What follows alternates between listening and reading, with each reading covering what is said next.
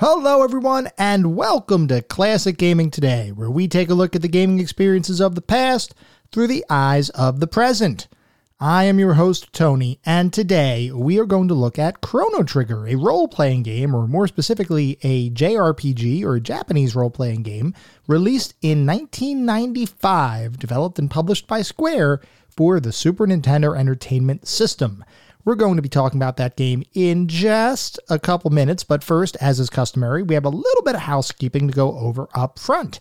This is episode number 14 of our podcast. I remain excited every single week to be talking with all of you. If you would like to talk with me, there are a couple of ways you can reach out to me. I have an email address with the address classicgamingtoday@gmail.com. I also have a Twitter account, which has the handle @classicgamingt. So if you'd like to reach out, give me suggestions about other games to cover, would like to talk about any of the games we've already covered, just give feedback, comments, advice, whatever it is, feel free to reach out. I am more than happy to have a discussion. And in fact, I would love to have a discussion with all of you. We have gotten a little bit of feedback here and there. I definitely want to continue to gather that feedback and just have the discussion because I love talking about classic games. For anybody who's new, welcome. I do just want to go real quickly over the anatomy of an episode because for the most part, every single episode follows a very similar format and structure. So every single episode, we will start by talking about the history of the game in question, the historical context. Where does it sit in the overall history of gaming? Following that, we then go into a pseudo review, and I say pseudo because it's not like we assign a score value, but we do talk about every single game from a few different perspectives. Those being graphics, how does the game look? Sound and music, how does the game sound? The narrative and or story, if the game has one, playability and controls, and the overall feel of playing the game today versus playing the game when it was originally released, whenever that was. And we do that in order to reach a verdict as far as how well the game holds up today. To do that, we assign one of several categories. At the very top of our list is the pantheon of classic gaming. If a game makes it into the pantheon, you know it's a classic. You should still play it today. And in fact, I highly recommend you to play it today because it is an important game and it's also a darn good game and remains a good game even today. Just below the pantheon is our golden oldies. These are games that are really, really good games. I highly recommend you to play them. They don't quite reach pantheon level for whatever reason, might have aged just a little bit, but overall, still amazing experiences, still highly recommend that you play them. Just beyond the golden oldies are our mediocre mentions. These are the games that we start talking about where I can't really recommend that you play them. You may have a good time, especially if you have any sort of fondness or nostalgia for the game itself or the genre, but generally speaking, these are games that are not quite as good. They may not have aged very well or as well as some of the other games, or they might have had some issues up front to begin with when they were originally created. Beyond the mediocre mentions, this is where we get to the footnotes. These are the games that are best left in the annals of history. I have played them, so you don't have to. We do not and cannot recommend any title that falls into the footnote. You could try to play one. You could go ahead and do that. I can't control you, nor would I want to. But I cannot in good conscience recommend these games. They've either aged incredibly poorly, or they may not have been all that great to begin with. Anyway, with that out of the way, we're going to start talking about the game of the day, that being Chrono Trigger.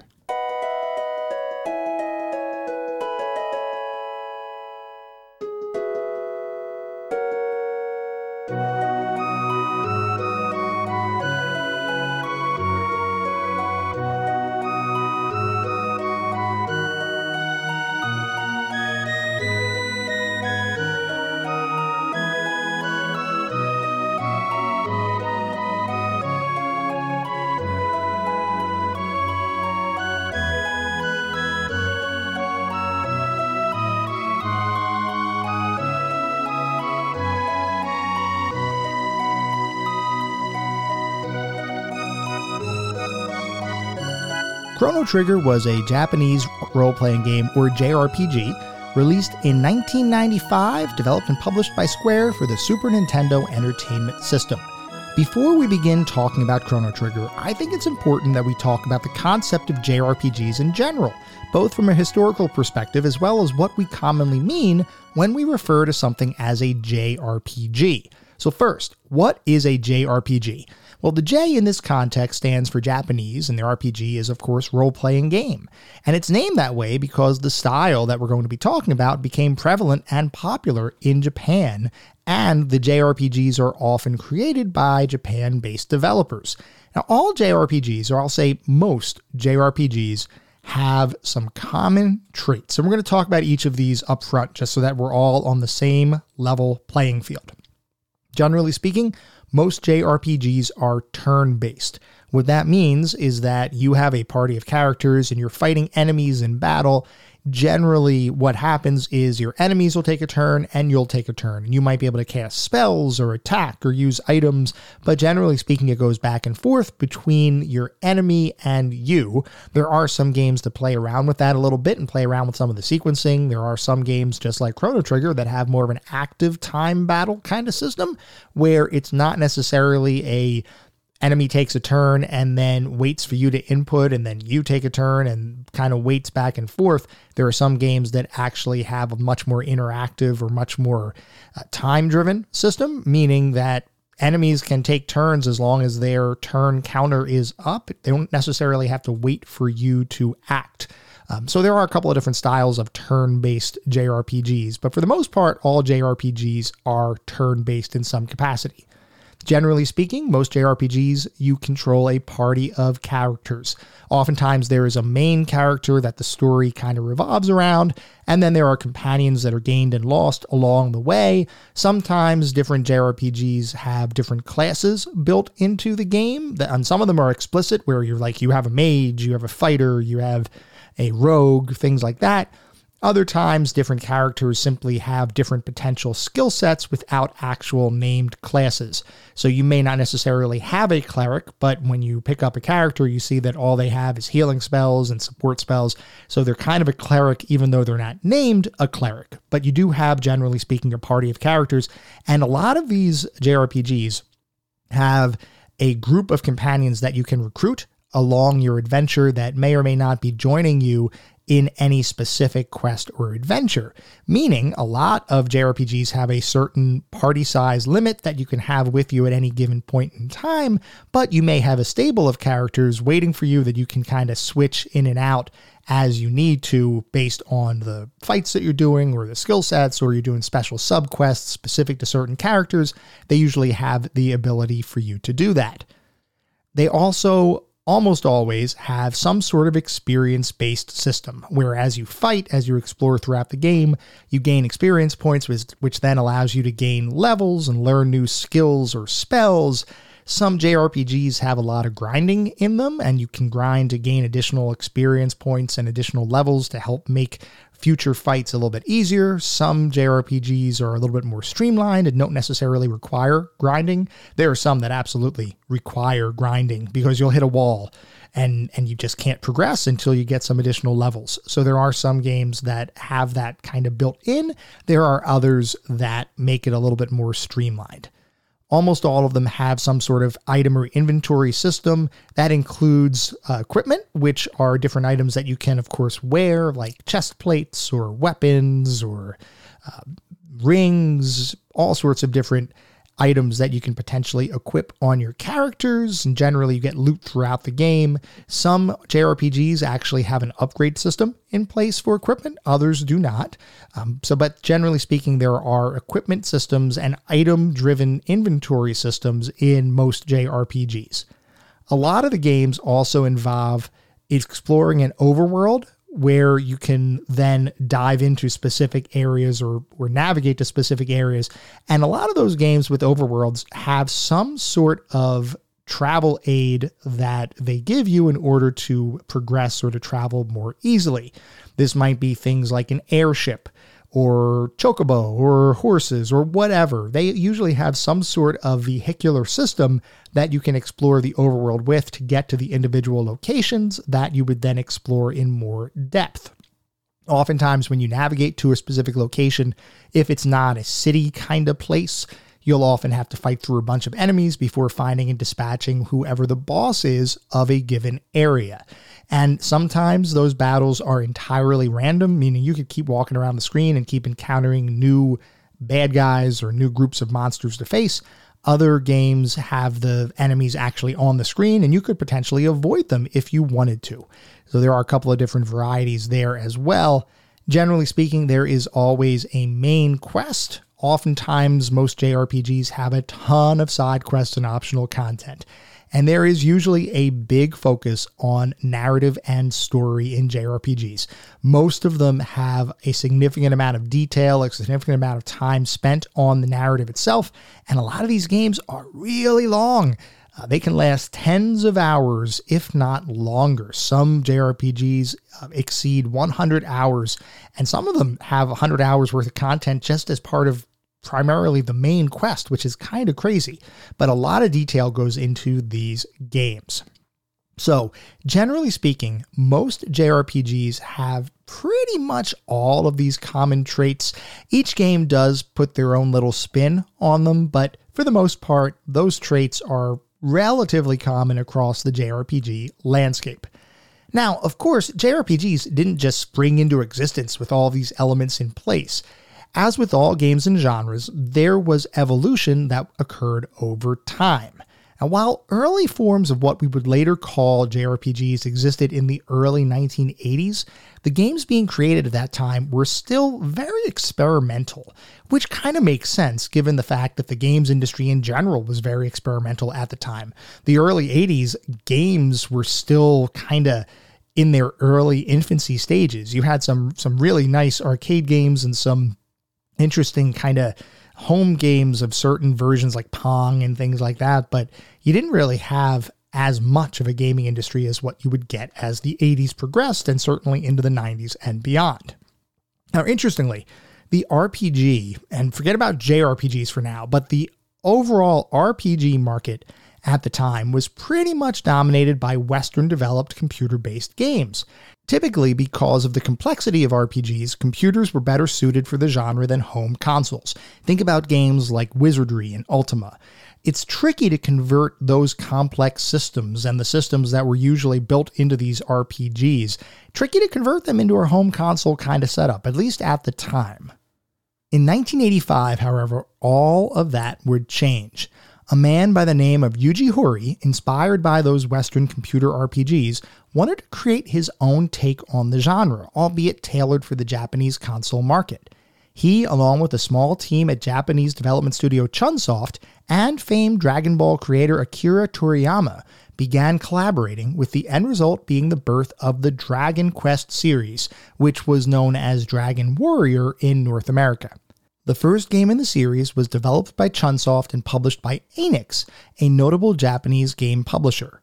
That title would spawn numerous sequels and spin-offs, and its design was almost single-handedly responsible for setting the framework for all Japanese-based console RPGs that would follow. While Yuji Horii, Toriyama, and others were working on the Dragon Quest series, another company, Square, was getting ready to enter the market. Square, the company, was founded in 1983, originally as a software-focused spin-off of a Japanese power company.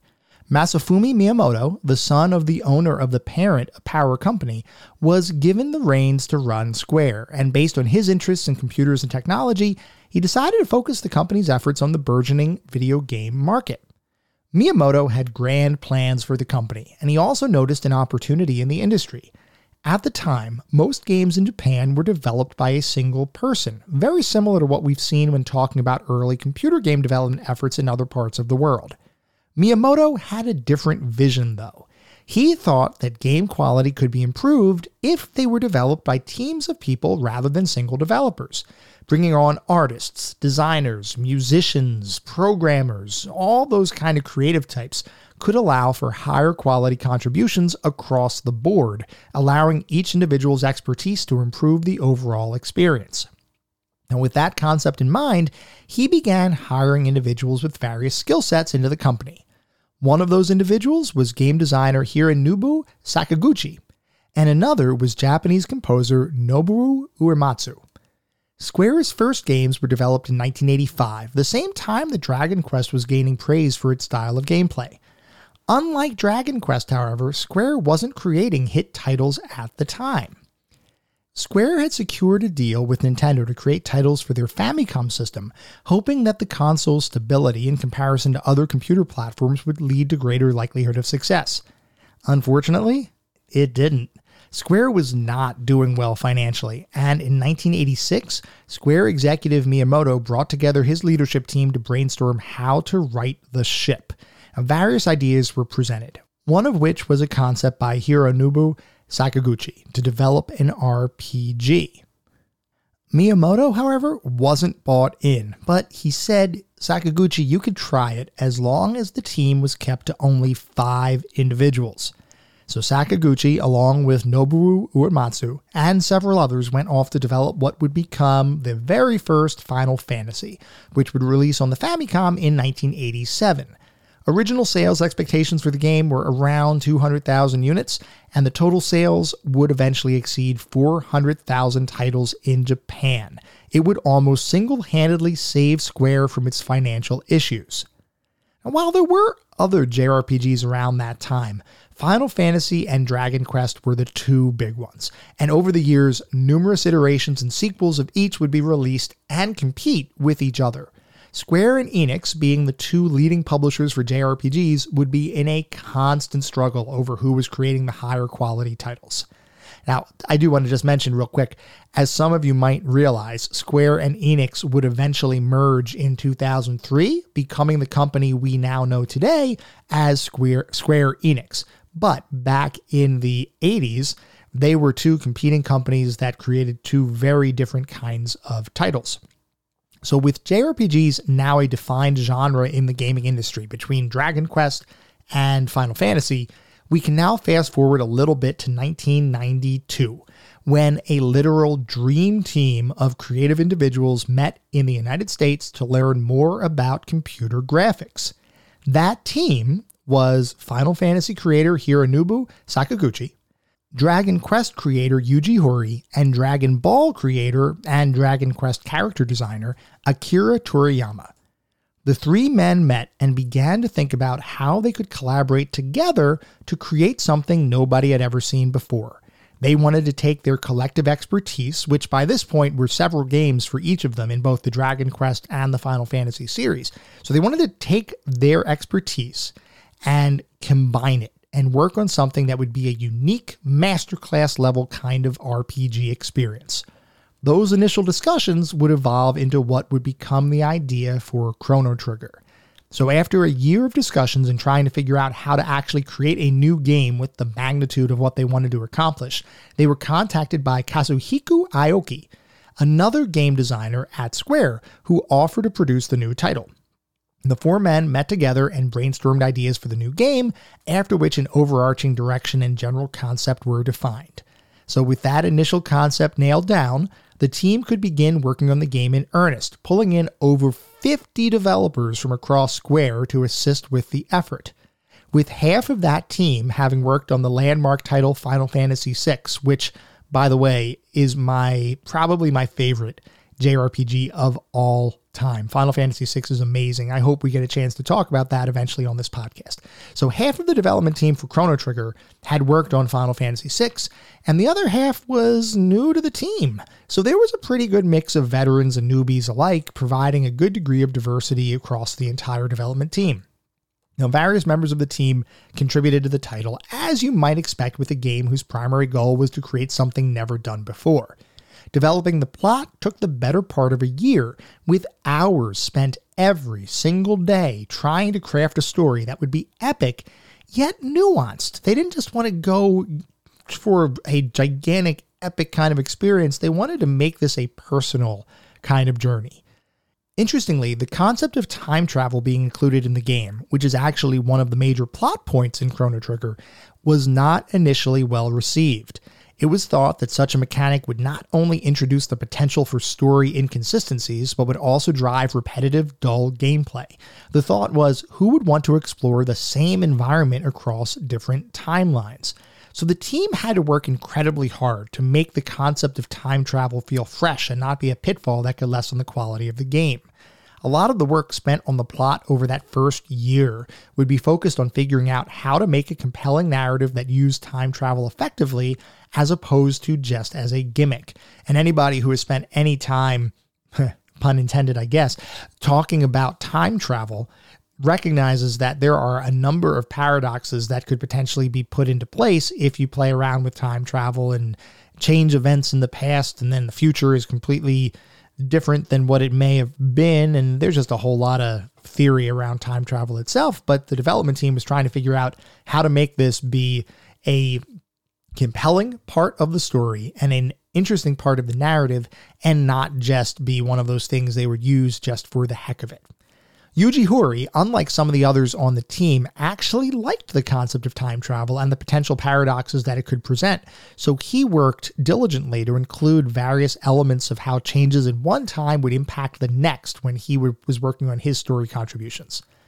Toriyama worked on character designs as he had done with Dragon Quest, with a team of artists emulating his style to ensure consistency across the entire game.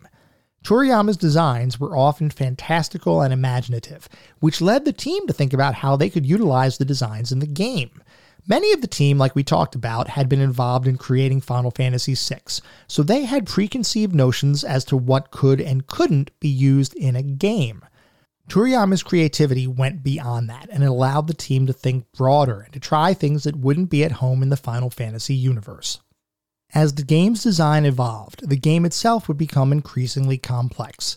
The time travel mechanic and the general sense of creating something brand new introduced all sorts of interesting opportunities for the team to explore, such as including multiple endings, which I don't remember any other game, or I'm sure there were other RPGs that had multiple endings at the time, but this one had 12, at least in the original release, which there was an additional ending added when they did the remake or the remaster for the Nintendo DS and Sony PlayStation. So I don't remember other games really touting that many different endings depending on what your actions were, but Chrono Trigger was including that right out of the gate.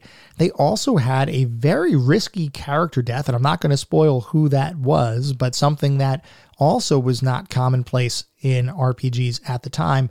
And they also evolved the general battle system utilized in the game beyond what you would see in traditional JRPGs and turn-based kind of combat. One of the biggest shifts there, beyond the active time battle system that they implemented, was using the main game area map for the battles as opposed to a separate screen, which had been commonplace in JRPGs up to that point. So, interesting story here. The game was originally being developed for the Super Famicom Disk System, which was the CD-ROM-based add-on that Nintendo was originally partnering with Sony for, and then ultimately Philips, and then ultimately nobody. That whole endeavor ended up being a complete failure, and is fascinating in its own right. But for the purposes of this discussion, the main takeaway is that the failure of the CD-ROM add-on forced the team to reconstruct the game for traditional cartridges, which actually served to improve the speed and load times of the experience. So that was actually a blessing in disguise. And just real quick to talk about what I mean when we say that the battles happened on the map versus a different screen. In typical JRPGs of the time, if you would encounter an enemy on the screen or you would hit a random battle, the screen would morph and you would kind of go into a side view form or side view of the battlefield, and then you would have the enemies and your party on the field and you'd be able to battle. In Chrono Trigger, there was no loading. There was no different screen. You were walking around the main map for whatever dungeon or environment you were in, and the fights just happened on that map, which was totally different than what a lot of JRPGs had done up to that point. The one other notable addition that the team made to the game was the inclusion of a new Game Plus mode, where your characters and most of your equipment and items would transfer forwards to a new game, allowing you to experience the game all over again, albeit with a much more powerful party. Now, this became one of the main ways that individuals would seek to see more of the game's various endings, and was something that not many RPGs of the time offered. And this is another one where I'm trying to think from a JRPG perspective if there were any other games that combined not only multiple endings, but also a new game plus mode around this time. If anybody knows of any, let me know. I cannot think of any off the top of my head. With the graphics, overall design, character models, and the overarching plot and story being well underway, we're now going to turn our attention to music. And I just want to relay a personal story. I love music in JRPGs. I have been a fan of Nobuo Uematsu forever. I mean, I told you guys, Final Fantasy VI, which was Final Fantasy III here in the United States, is one of my favorite JRPGs, if not my favorite JRPG of all time. I would listen to just the music outside of the game, and I've done this with tons of JRPGs over the course of my life.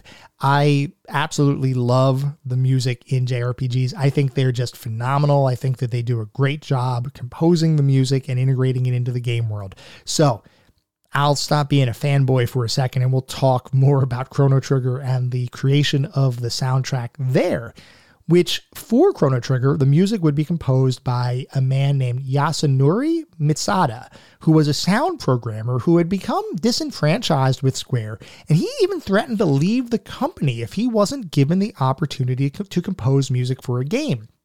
Hironobu Sakaguchi suggested that perhaps Mitsuda could compose the music for Chrono Trigger, and using various musical pieces he had been working on independently as a base, he began creating the tracks for the game.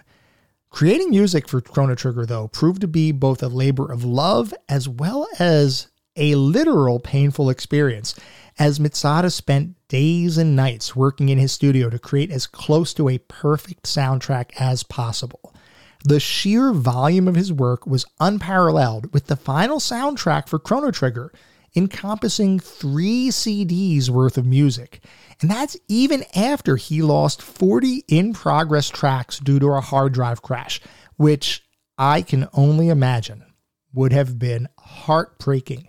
I know how I feel, or how I used to feel, if I would save a file, say a Word document or a word processor document onto a floppy disk, and it would no longer load because the disk got damaged or demagnetized or something like that. I can't imagine what it would be like working on a game, a high-profile Dream Team kind of game, finally having the experience to compose the soundtrack for it, and then losing 40 tracks to a hard drive crash. I think I would be so depressed. I can only imagine how Mitsuda felt when that happened. Luckily, Mitsuda persevered, but he did eventually develop stomach ulcers, and I'm sure that hard drive crash didn't help in that capacity at all, because I'm sure it was a very nerve-wracking kind of experience. So, legendary composer, or at least legendary at the time, composer Nobuo Uematsu came in to finish the game, and he ended up contributing 10 tracks to the overall experience. Finally, after years of dedication and work, Chrono Trigger would finally release in 1995 and was met with universal critical and player acclaim. Many would praise the fact that the story and game mechanics, while generally speaking simpler and more straightforward than many of the other JRPGs of the time, were of a caliber rarely seen.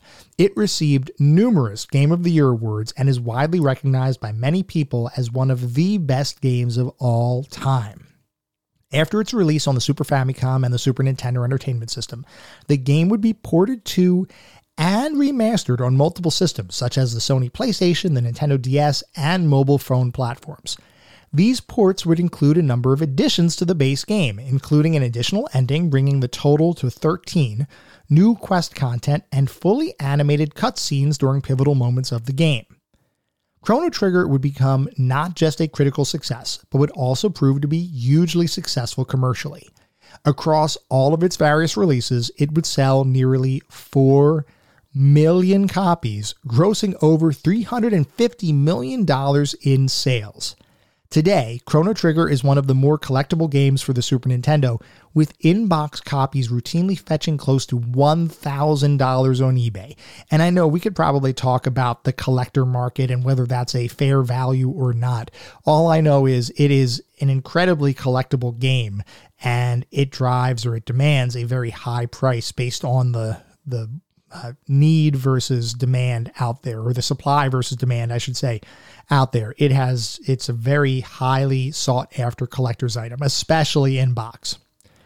Chrono Trigger would also spawn, eventually, a PlayStation exclusive sequel entitled Chrono Cross, released in 1999, though it would feature all new characters, settings, and story beats.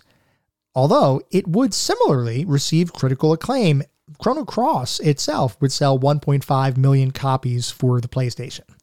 And there have been some rumblings over the years of creating another entry in the series, but other than a lapsed trademark for the name Chrono Break back in 2003, there hasn't been anything concrete that I've been able to find that's been discussed. We can all hope that one day we'll be able to experience a return to the Chrono Trigger world. Regardless of what the future may hold, Chrono Trigger stands by itself as a landmark title in gaming. A dream team of designers, developers, artists, and musicians came together to create a once-in-a-lifetime experience, a game that would become fondly remembered by nearly everyone who played it. It's a game that delivers a quintessential JRPG experience, and like the story of the game itself, its legacy, quality, and impact transcends time.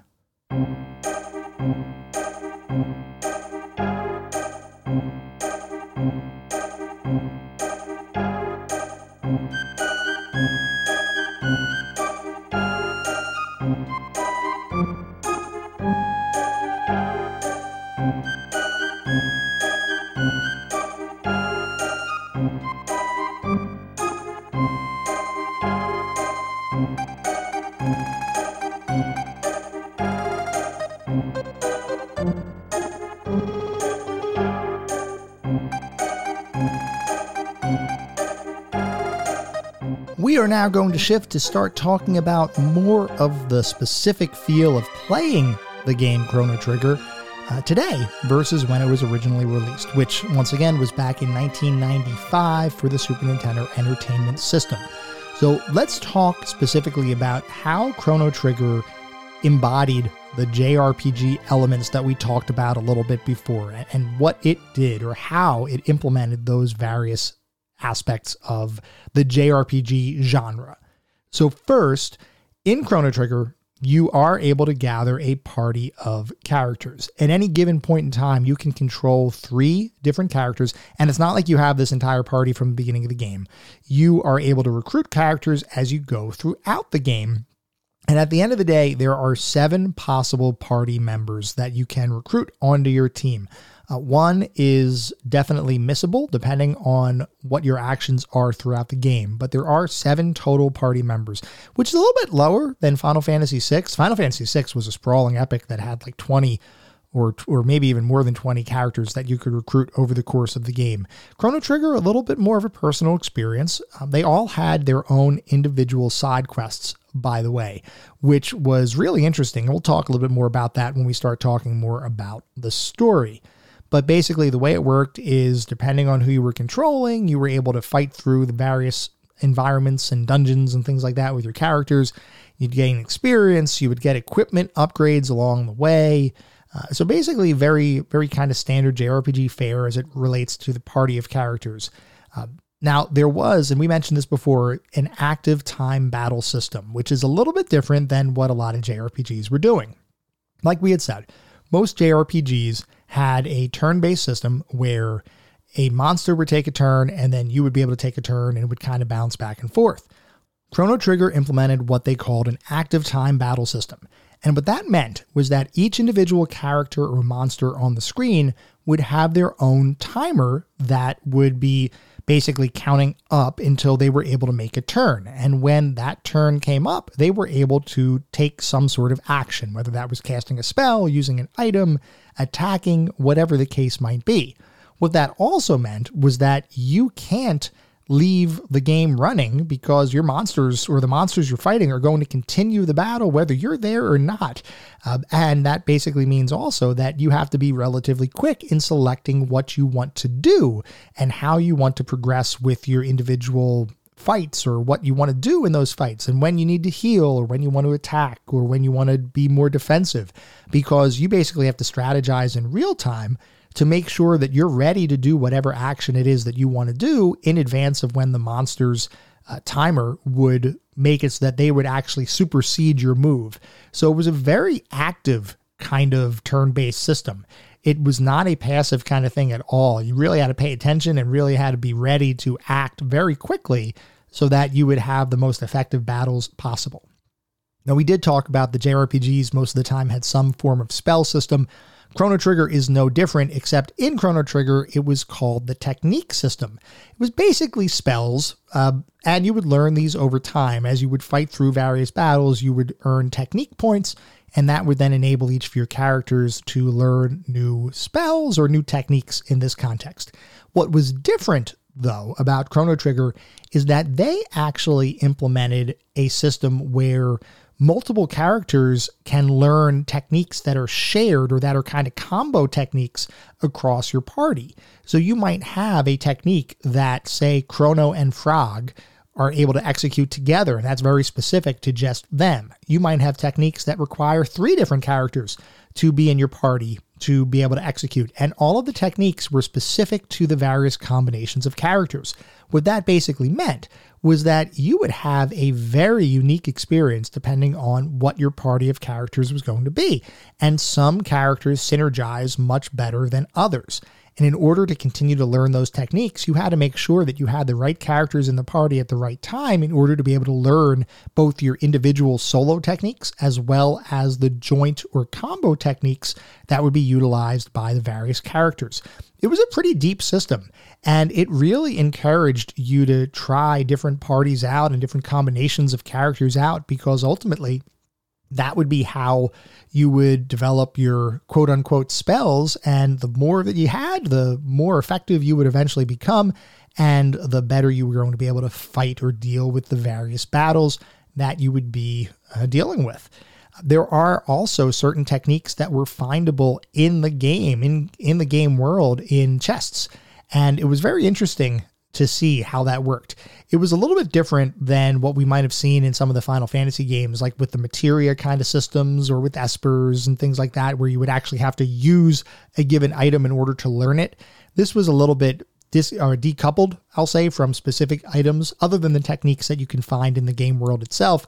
Most of the time, you were just able to learn these techniques as long as you had the right combination of characters in your party at the time that you were fighting through the game.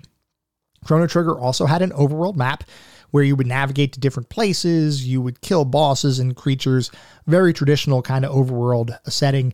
They did have an airship-like vehicle or movement included in the game. I stuttered there a little bit because it's not like what you might have seen in Final Fantasy, where you kind of get one thing, you get your airship, and that's pretty much it. In Chrono Trigger, you actually have to work to get the airship-like device, and it actually upgrades over time based on where you are in the game. So the first time you actually have the ability to navigate the overworld is actually in the prehistory era, or I guess ancient history era, where you can ride on the back of some pterodactyls, and eventually you get a time machine, and eventually you get a full-fledged time machine airship that can pretty much navigate anywhere and in any time frame, which was very interesting how they built the ship and basically had the ship be upgraded as you continued throughout your journey. As I alluded to just a minute ago, there are multiple time frames throughout the game. So like we talked about, Chrono Trigger is not just a straightforward quest in a single timeline kind of thing. There are multiple timelines that you can visit throughout the game. And specifically, there are 7 distinct timelines. There's 65 million BC, 12,000 BC, 600 AD, 1000 AD, which for the purposes of this game is considered the present, 1999 AD, which is effectively Doomsday, 2300 AD, and then the end of time, which is not a fully fleshed out timeline in the same way that the other timelines are, in that you don't really have an overworld map kind of thing to navigate. the end of time is basically just a room or a couple of rooms that you can navigate and talk with a particular NPC and get some hints. And that's where the rest of your party kind of hangs out as you're navigating the game world with whatever your chosen set of party members is. The one very interesting thing, and I could see the amount of detail that the team put into the whole time travel mechanic. Events in one time frame or one timeline can definitely impact future timelines. And there are specific quests that are designed so that you would do something in the past that would then result in something changing in the future. Sometimes these are very big kind of sweeping changes that changes the entire landscape of a given area. There are others where it's just kind of very subtle, and it might just be a shopkeep that exists in one era that didn't exist or wouldn't have existed if you didn't do something in the past. And it might be just very subtle kinds of things, but it really worked. And when you encounter those individual pieces of time travel that you did something in one timeline and then later on you see its effect, it was just really well done. And it did not slip into gimmick territory at all. It was just a really well done system and really well integrated into the game itself. And that's also a testament to the detail of the story. We will talk specifically about the story in a couple minutes, but to put it lightly, Chrono Trigger had a super detailed story and all of the characters were really well fleshed out. It was just a remarkable experience to witness and to play again. I hadn't played it since it was originally released, and I just played it very recently for this podcast, and I definitely have some thoughts. We're going to talk about that in a minute. But before we do that, I do want to take a look at what the back of the box says, because, well, in this case, pretty much people were knowing about Chrono Trigger. This is kind of the time frame where games media and you kind of had the ability to get some information about some of these games. It's not like this was an early 80s kind of title where information was scarce, but I still like looking at the back of the box because I still find it fascinating how individual developers or publishers or marketing teams would sell their product for somebody who may not be as familiar with the game through other means. So for Chrono Trigger, the back of the box says, the 32 Meg quest begins. The millennium. A portal is opened. The chain of time is broken. A young man is transported into the past, altering the course of history and the outcome of the future.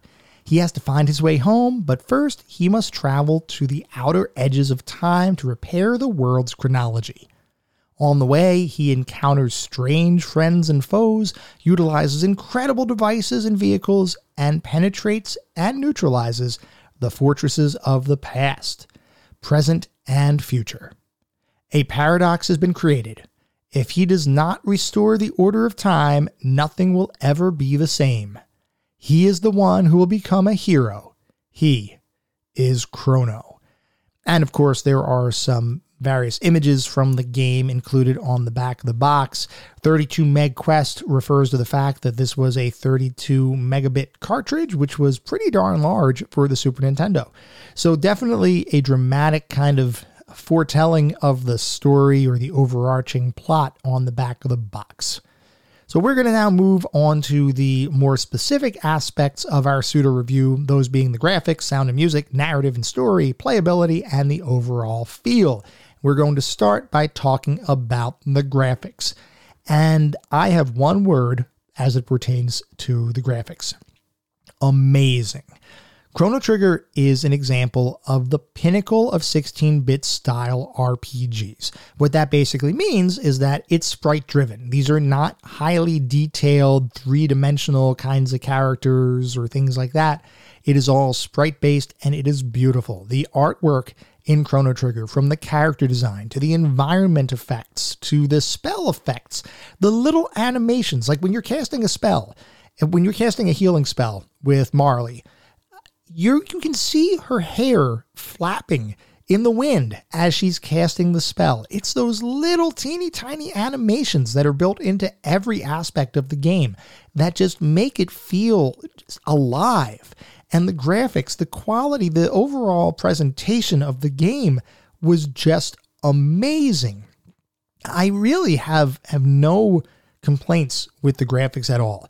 This is an example of a 16-bit RPG done really well. I mean, there have been plenty of games that have come out that you look at it and you're kind of like, yeah, I mean, it looks okay. It's not the greatest thing. It's not the worst thing. No, Chrono Trigger is the best thing. The graphics outshine nearly any other 16-bit RPG. I would be hard-pressed to find another 16-bit RPG that looks as good as Chrono Trigger.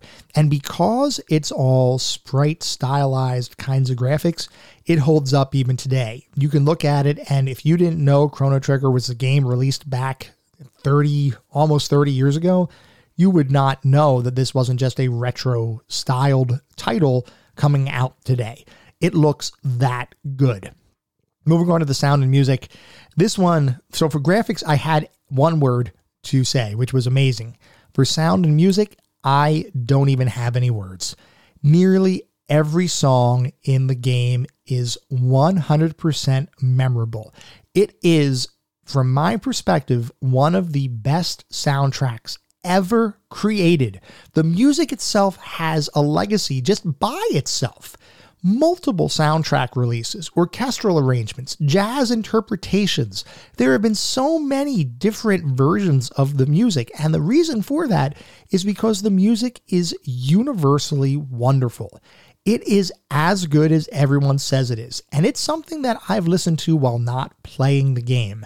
I know that I said before, I am a fan of JRPGs in general, and in particular, I'm a fan of JRPG music. I just love it. I think that the JRPG composers, for the most part, do an amazing job. It just evokes a certain sense of emotion, and it brings you right back to the game worlds. Whenever you hear these tracks, it's just like an instant injection of nostalgia.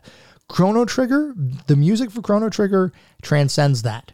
The music is iconic. The music is amazing. Every single piece of music fits so well with the individual scene. If you're trying to make a sad scene, you will have a heartbreaking song play in the game. If you're doing something exciting, the appropriate song already starts playing just automatically. The various character themes, each character has their own theme that you can hear when there's something pertinent or specific to those characters happening on the screen. It is just so well thought out. It is so well composed. I didn't know which tracks were composed by Mitsuda versus Uematsu, because everybody that worked on the game created a singular vision for the music. It felt cohesive. The whole soundtrack, every single piece of music felt cohesive. Talking about the sound effects were amazing. They just sounded perfect. Every single spell that you would cast had the right kind of sound based on what you were seeing on the screen. Every creature, every enemy had their own specific sound effects as you would slash at them, or as they would growl, or they would have their own spells that they would cast on you, or their own attacks. It just felt so good. It sounded so good. The entire soundscape of the game was superb. It's hard to explain something so good, but it was, and I know I just keep gushing about it, but it's just because there is no complaint. I have no complaint about the sound, the music, the sound effects in the game. It is as good as everybody says it is. Moving on to the narrative and story. This is a time-traveling, sprawling epic. It starts small, which I think is awesome. Basically, it starts with a lost princess who magically time jumps and meets an ancestor. And then from that small beginning that introduces the time travel mechanic in a very, very high level way, it evolves into a game about preventing a world-ending catastrophe, which of course most JRPGs and games in general, where you have the hero, eventually all games evolve into some sort of major event or some sort of you are the savior of the world kind of experience. So that's not necessarily a distinct kind of story beat, but the overall story and the way it all comes together in Chrono Trigger is just amazing. And one of the things I really enjoyed about the game were all of the multiple side stories and subplots. So within each of the different timelines, there's a couple different perspectives here. In each of the different timelines, there are different overarching narrative structures. So if you're in the future, you may be in a world that's basically a post-apocalyptic kind of setting. This is not the kind of world where you're walking around and you see green grass and everybody's happy. Basically, by this point, the world has effectively ended and you have scavengers and survivors just kind of living and trying to live in this dilapidated post-apocalyptic environment. You can travel back in time to, say, 600 AD, where everything is very medieval architecture and everybody speaks with vowels and kind of Old English kind of words. Maybe not everybody, but it is in the game at different points with that. But it's very evocative, is what I'm trying to say. And that environment and the narrative or the overarching narrative for each of the timelines is different. And there are overarching goals for each of those timelines based on what's happening in that world. We could probably spend hours talking about the story alone and individual timeline plot points and things like that. I also want to mention, and I mentioned this a little bit before, that every single character that you can recruit has their own individual side quest. And the way the game works is you will progress through the game up to a point, and then the game basically splits off and you can either go right for the ending and go right to try to defeat the big bad guy of the game, or you can progress a number of different side quests for each of the characters in your party so that they can either become more powerful or you can get additional powerful weapons that will then aid you in completing the game moving forward. Completely optional, not necessary. But each of those subplots, each of those side quests adds such a degree of additional context for each of the characters' motivations and each of the characters' kind of just overall viewpoints and fleshes out their backstory so much that I can't imagine why anybody would not want to do those subquests or would not want to dive deeper into each of the individual characters' side stories. I know for me, and this is something I do in general, most of the time when I play games, I try to basically devour everything that a game offers. I'm not one of those people that just does the main quest and walks away. I'm one of those people that likes to do every single piece of content, if at all possible. Sometimes I do that out of a sense of compulsion because I'm a completionist, I guess, at heart. For Chrono Trigger, I did it because I wanted to. I wanted to learn more about the game. I wanted to learn more about the world, about the characters. Everything in the game as it relates to story is excellent. You really want to see what happens next. And the dialogue, by the way, is very well done. Each character and the way that they speak has a distinct personality. You really want to learn more about each of your party members, their motivations, their backgrounds. You always want more because it is that darn good. And I really loved how they built certain quests around the use of time travel to change things in the past to affect the future. And I'll give one example here that's not too much of a spoiler, but it is something that I just as a prime example of what I'm talking about. At one point in the game, you come across an area that is basically like a desert, and there are monsters in the desert that are preventing anything from growing. So you go off, you deal with the monsters in the desert, you come back to the character that kind of lives in that area.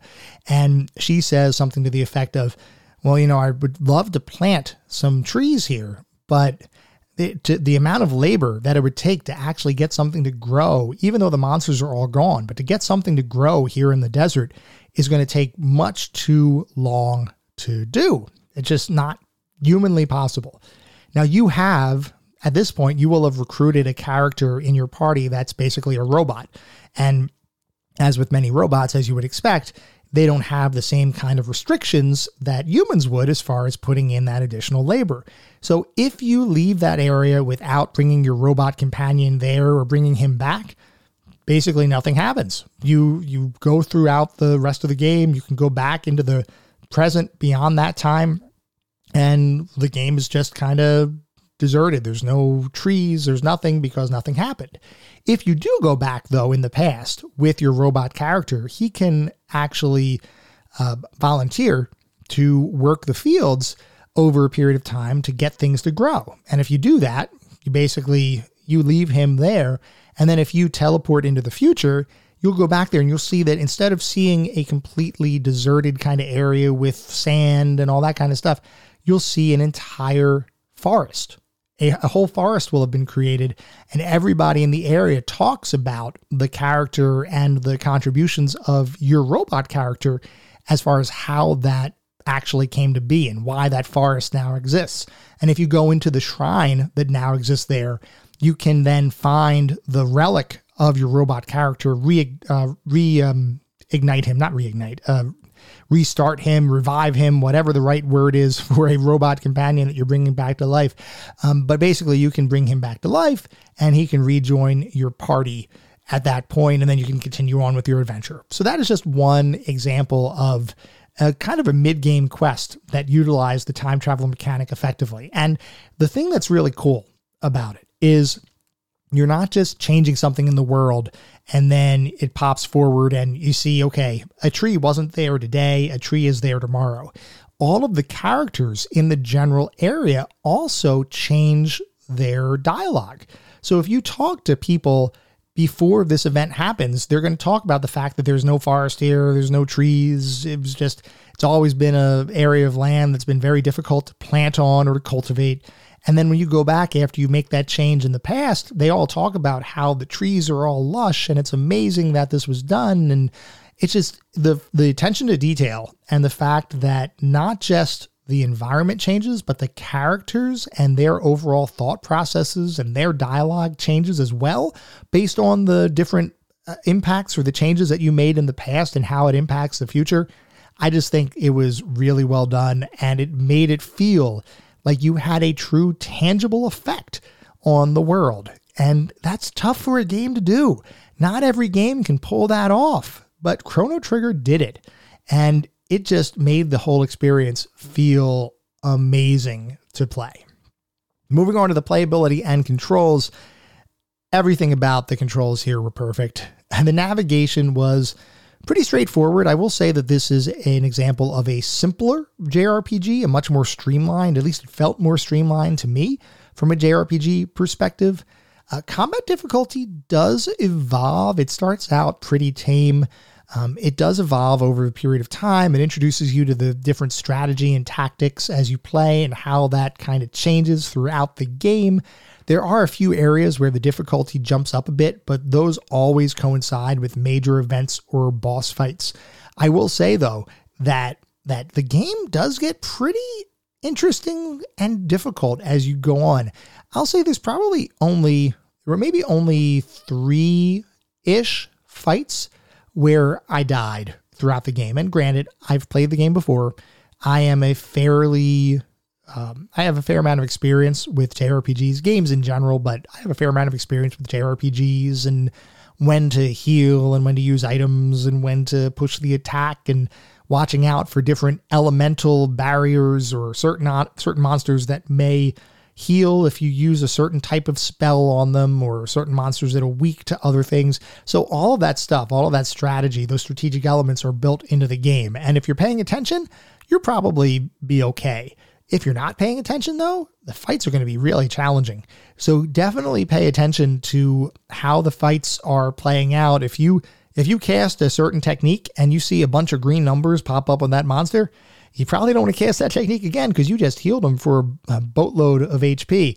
So those kind of things are definitely at play. There are certain fights later on in the game in particular where there are some techniques or spells that the enemies use that basically decimate you. They either completely take most of your hit points away, or they may drain you of all your magic points. And the one thing I will say is that for the most part, when that kind of event happens, there's usually a little bit of a lull afterwards that gives you an opportunity to recover if you're ready for it. And as with most JRPGs, there are various items that can affect your entire party, and there's certain techniques that, depending on who you have in your party, you can do like a group heal kind of thing versus individual heals. So there are ways to mitigate some of those excessive damage or excessive magic point stealing kinds of actions that certain enemies will take. You do have to pay attention though, because like we said when we talked about the fact that it's an active time battle system versus just a purely turn-based kind of combat system, it requires some attention, and it definitely requires you to be engaged. The good thing is that the game itself is a very engaging experience, so it's probably not going to be too difficult for you to remain engaged because it is just that darn good. So overall, how did it feel to play? You could probably guess. This is a timeless classic. I originally played this game 27 years ago when it first came out. I played the game again over the last couple weeks. I will probably play the game 27 years from now again. And I don't think it's going to age one bit. I don't think at any point it's going to age. It is just a really well done game. And I do just want to talk a little bit about Final Fantasy VI versus Chrono Trigger, because when I was a kid, when I played Chrono Trigger, it was shortly after I had played Final Fantasy VI or Final Fantasy III for anybody who's in the United States or North America. So it was just a little bit after I played Final Fantasy VI, and I loved Final Fantasy VI. I thought that the sprawling world and the fact that there was that mid-game calamity that basically changed the entire face of the world, and all of the characters you had recruited, you have to re-recruit and find them in the world to continue to play the game. And basically, it was just like this amazing epic story, and I loved Final Fantasy VI so much. And then I went to play Chrono Trigger, and as a kid, I recognized that Chrono Trigger was great. But because Final Fantasy VI was just this gigantic sprawling epic that was also similarly well done, I don't think I gave Chrono Trigger as much credit as I should have when I was younger. I don't think I fully realized how good it was.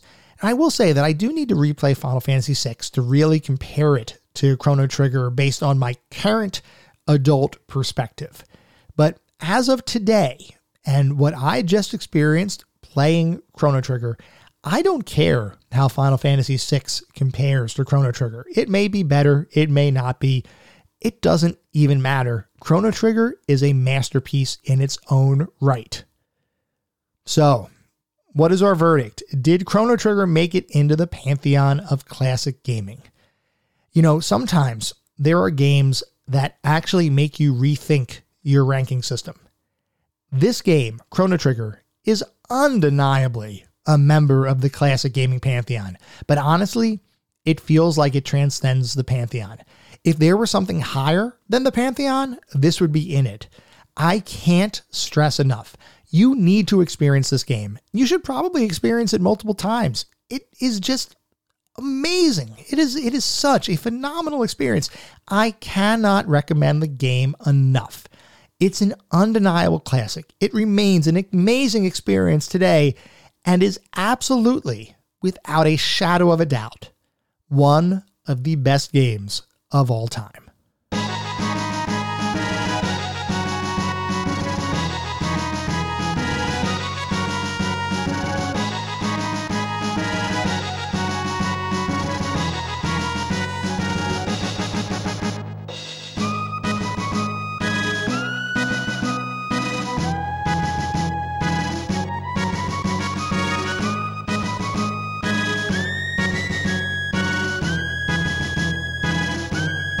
That was our episode on Chrono Trigger. I hope you all enjoyed listening to it as much as I enjoyed creating it. If you'd like to reach out and let me know what you think, there are a couple of ways you can reach out to me. I have a Twitter account with the handle @ClassicGamingT. I also have an email address, which is classicgamingtoday@gmail.com. If you'd like to reach out, let me know what you thought of the episode, what you think about the game, or give suggestions for future games, or talk about past games that we've covered, or just honestly, just talk about classic games or gaming in general. Feel free to reach out. I am listening, and I would love to have the discussion. Before we call it for the week, I do want to mention that our next episode is focused on Hotel Mario, which is not a Nintendo-developed Mario game. We'll get into all that when we talk about the game next week. Feel free to write in if you have any particularly fond or not so fond memories about the experience. I definitely am interested in hearing what you all think. At the same time, I recognize that this podcast lives pretty much wherever podcasts live, and on those various engines, you could potentially leave a review. And if you feel so inclined, I would love to hear what you think about the overall quality of the podcast. So I'm definitely looking for feedback. If you feel like leaving a review, definitely, and please do so. I'm very interested in hearing what everybody feels about the podcast. It's not about bolstering star counts. It's not about getting a bunch of 5-star reviews, though certainly if you feel that way and if you think it is 5-star worthy, I would love to have it because that means we're doing something right. But ultimately, at the end of the day, I just want to know what we need to do to make the best possible podcast that we can. And the only way to do that is to get feedback from the community and to make sure that we're always focusing on the right stuff. We are still growing. We are still developing this community. It will continue to grow throughout the entire lifetime of this podcast. I'm very excited to see where it's going to go. I hope you all are too. We will be back in around a week with Hotel Mario. Until then, remember, sometimes the games of the past are just as good, if not better, than the games of today. Goodbye, everyone.